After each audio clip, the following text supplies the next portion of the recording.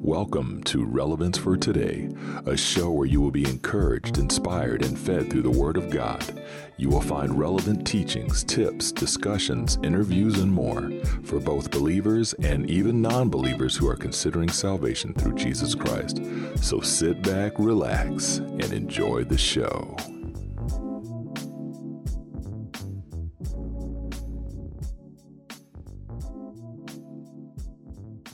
Hey folks, Steve Lewis here. Welcome to Relevance for Today. Thanks for tuning into this episode. I hope you'll enjoy it. I hope you'll be encouraged, and I hope you'll be uplifted as well. If you're new to the show, hey, thanks for tuning in. Today we're going to be talking about a very important subject, a very important topic that you don't hear many people bring up, and that's how do we get along as Christians? What? I know, that's what you're thinking, right? How do we get along as Christians? You might be wondering to yourself, don't all Christians get along, Steve? Let's be honest. No, of course not. But just for an example here, according to the Center for Global Christianity at Gordon Conwell Theological Seminary, boy, that was a long name, estimates that there are currently 47,000 denominations. 47,000 people, that's not a typo. And of course, a Christian denomination is a distinct religious body within Christianity that comprises all church congregations of the same kind, identifiable by traits such as the name, particular history, organization, leadership, theological doctrine, worship style, and sometimes a founder. It is a secular and neutral term, generally used to denote any established Christian church. So with there being over 47,000 denominations, and your head's probably still spinning saying, what? I still can't get over this, 47,000 denominations. But I can guarantee you this, that some of those are in existence because they believe a certain way and separated themselves based on doctrinal beliefs or any other thing. And it's sad to hear that there's so much division and separation, but that's just a fact of life. Man is involved. When man's involved, it's not going to be perfect. And with doctrinal beliefs being defined as a belief or set of beliefs held and taught by a church, political party, or other group. And that's how it's defined. So unfortunately, because of this, sadly, the body of Christ around the world is divided in some areas. Obviously. To the point where, and here's the crazy part, to the point where some even argue about what they believe, causing divides, arguments, and even segregation. So you'll have some church groups, some denominations, even though the church is the people. But the segregation part is you'll have one group won't speak to another group because you do a certain thing or you dress this way, or according to what I read in here, which a lot of the times what's being read in here and being interpreted and causing divisions, some of it's customs. Some of it's things that they did back in the day in their time, and yet we misinterpret the scripture and we think it means one thing, so we stand by that and won't budge, and it causes division. So God's telling us, Jesus is telling us, love your neighbor as yourself, and we're saying to the world, no, don't love the neighbor as yourself. Love those who dress like me or cut their hair like me, but otherwise, no. The rest of them, And that's not right. And so the Apostle Paul wrote some powerful letters, and this is where we get into Paul's writings. The Apostle Paul wrote some powerful letters, and one stands out more than the rest when it comes to teaching on communication. That's Timothy. In 3 separate verses, he addresses foolish talk and arguments. And you've probably noticed this. If you read your Bible and you read Timothy, you've probably noticed that, man, he talks about foolish talk and arguments quite a bit. And it was like he was batting it home. The Apostle Paul wrote this for Timothy, and he was giving him instruction and encouraging him as a leader. But of course, as I'm going to tell you once again, you can glean off that. And I say this all the time, glean off the Word of God. That's how we learn more about the Word. That's how we learn how to act. That's how we learn how to live and to behave as men and women of God. So 2 Timothy 2:16 says, avoid worthless, foolish talk that only leads to more godless behavior. Some translations read godless behavior, irreverent babble, worldly empty babblings, shun profane and vain babblings, and so forth. But you get the idea. And of course, even though we know that Paul was Timothy's spiritual mentor, he wrote this letter to train him and guide him as a leader. And remember, and I said this before and I'll say it again, we can learn from Paul's letters. Don't just look at it like he wrote that to the church in Corinth. He wrote that to the church in Ephesus. No, look at it like he was training up Christians. I too am a Christian. I want to read what the Apostle Paul wrote so I can glean and learn and know how to act as a follower of Jesus Christ. Make sense? Get all the nuggets you can, folks. Get all the nuggets that you can. And of course, arguing and having foolish discussions over things that don't matter when it comes to the real Word of God. Sometimes people will pluck certain verses out of the Bible to advance their agenda or to back up the way they might treat others. These types of behaviors can cause divisions and hurt the body as a whole. And it's true. You can pull out this word right here and say, well, it says right here, if you did this or did that or this blah, blah, blah, blah, blah. It's just like, of course, going through Corinthians when it talks about men, short hair, women, long hair, women don't dress like men, so forth, and it goes through into detail. But what you have to do is you have to study what was going on in Corinth. Corinth was crazy. It was a crazy place there. They had prostitution and everything there. So you had men looking like women and women looking like men. So of course the Apostle Paul's going to write in here, men don't look like women, cut your hair. Women don't look like men, cut your hair, or don't cut your hair, and vice versa, and the different things they talked about. It was a different culture. It was a different time, and Paul even says that in his letter, talking about we have no other customs as these, because he was talking about certain things. But if you just pluck the scripture instead of reading it and studying the history on it, you'll end up with divisive issues. And of course, that's where the division comes from, and it hurts the body as a whole. And I'm talking about the body of Christ. So that's why we have to be careful. Know the history. If you're going to make rules based off of what you read, and you make it a solid biblical truth, and this is what we're going to do here, and anybody else who does it, you're not part of our congregation, and you're a sinner if you do this, this, this, and this, and it's just some man-made rules in here or customs, you have to be careful, folks. You really do. That's how walls get put up. That's how offense happens, and then we end up with a mess on our hands. Paul emphasizes on this point again in a few other verses later on, 2 Timothy 2:23. Again, I say, don't get involved in foolish, ignorant arguments that only start fights. Paul knows what he's talking about. The Apostle Paul knows what he's talking about. And the crazy part is, he said that for that day, because of course they saw it. The church was new and coming up. It's recorded in the book of Acts where the church first started, because they called them the church. And so it's all these different things. You know, they called them Christians in the book of Acts. I believe it was in Antioch was the first place they called them Christians, because they were followers of Christ. So that's where the title Christian came from. But again, it says in there, again I say, don't get involved in foolish, ignorant arguments that only starts fights. So what I was saying was Paul's seen a lot, especially recorded in the book of Acts when the church first started.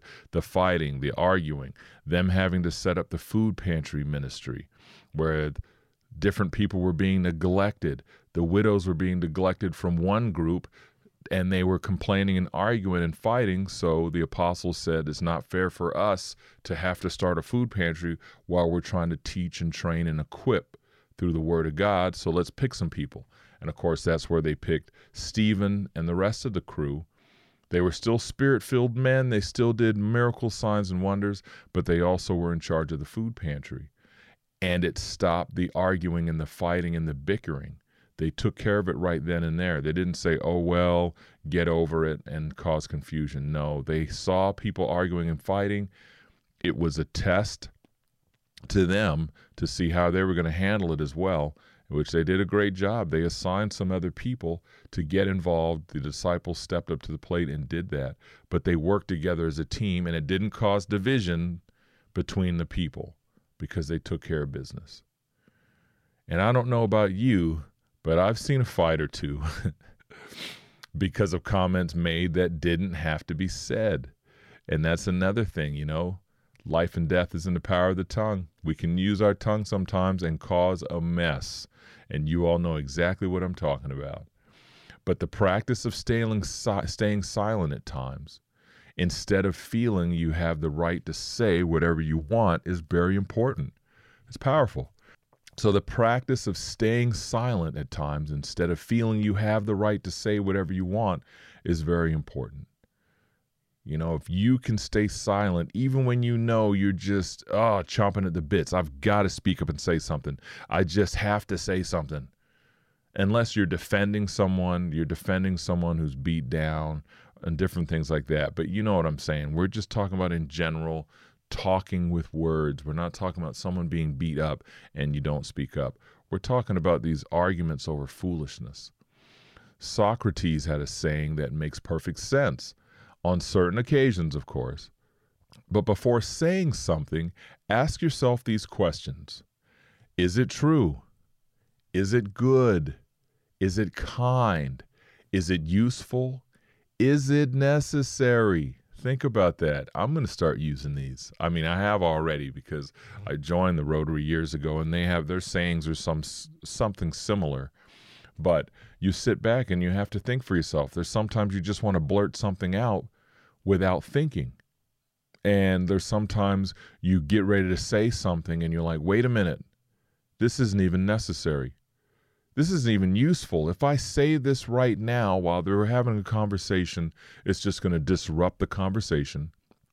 Or if I say this, am I sure that's the truth? Have I done my research yet?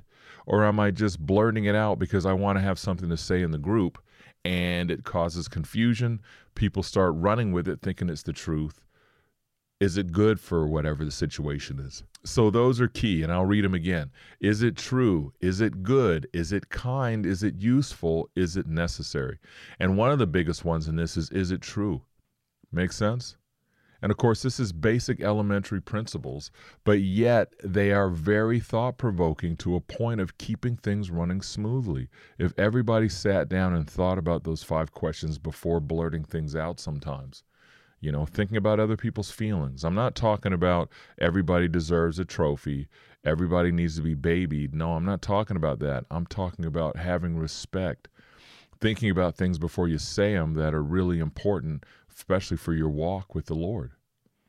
And just remember, while we sit around arguing over the scriptures and the customs, the enemy is sitting back laughing while we continue to divide ourselves among ourselves. He doesn't have to lift a finger because we're doing the divisive work for him.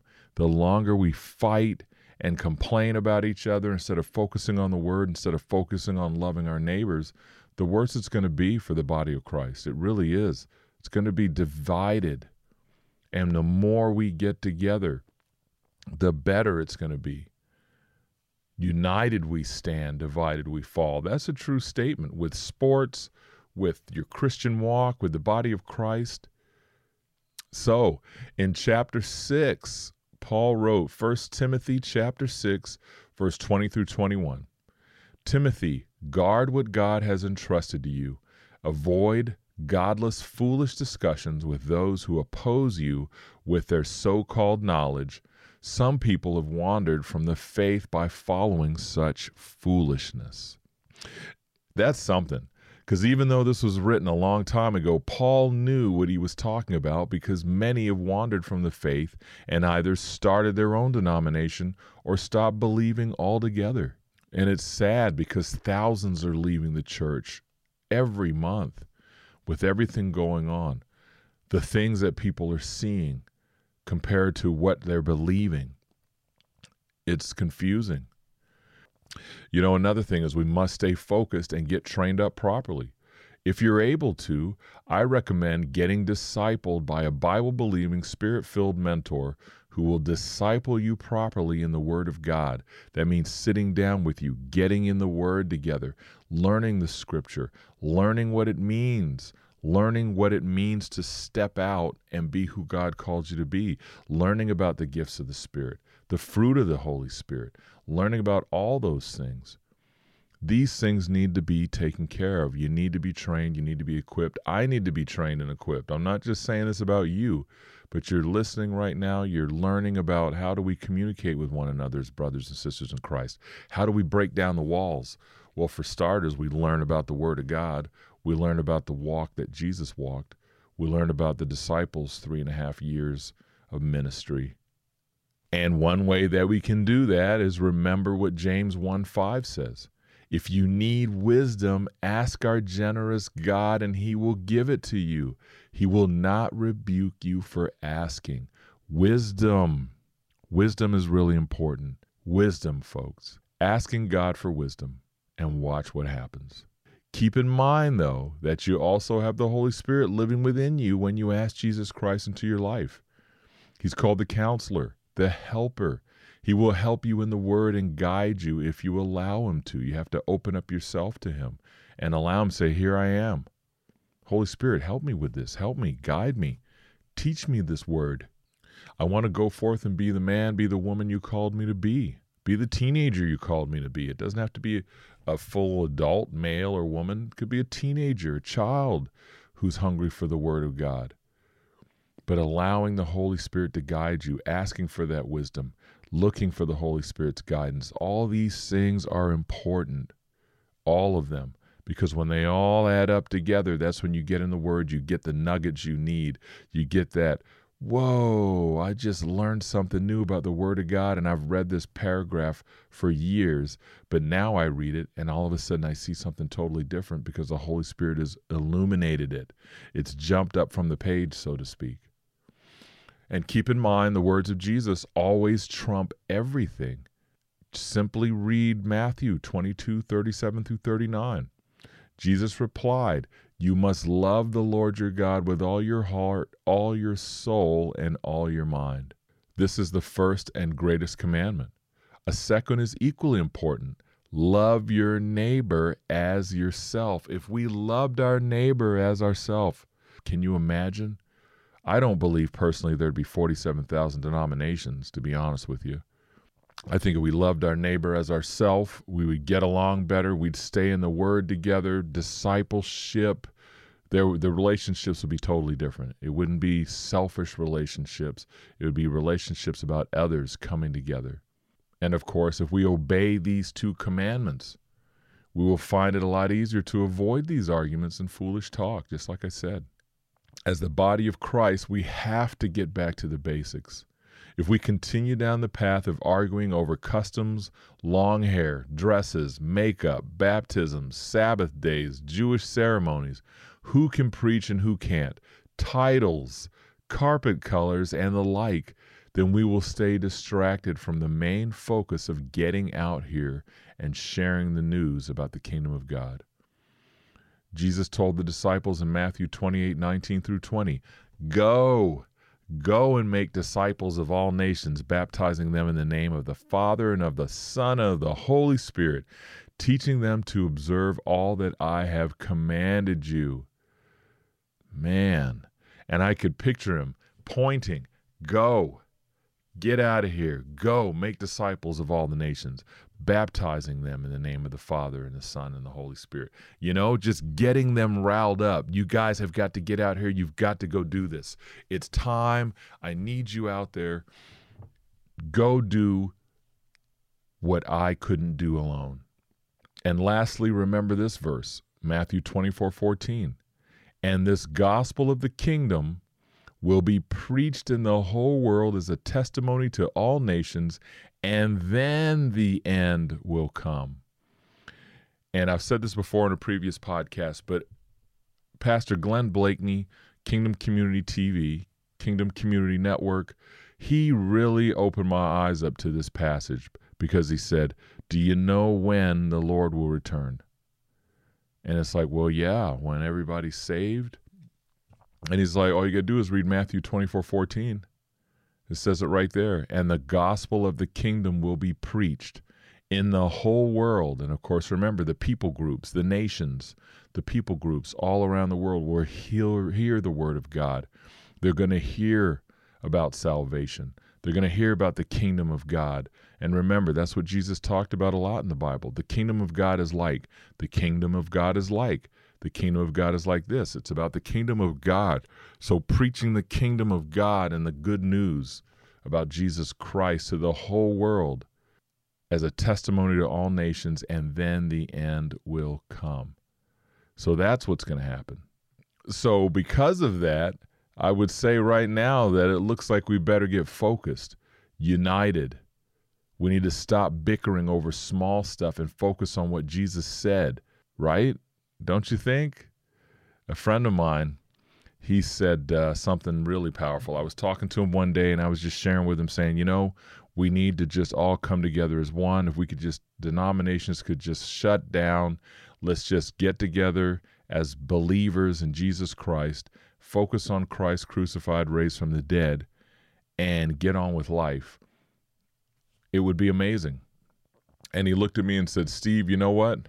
He said, all that other stuff is just symptoms.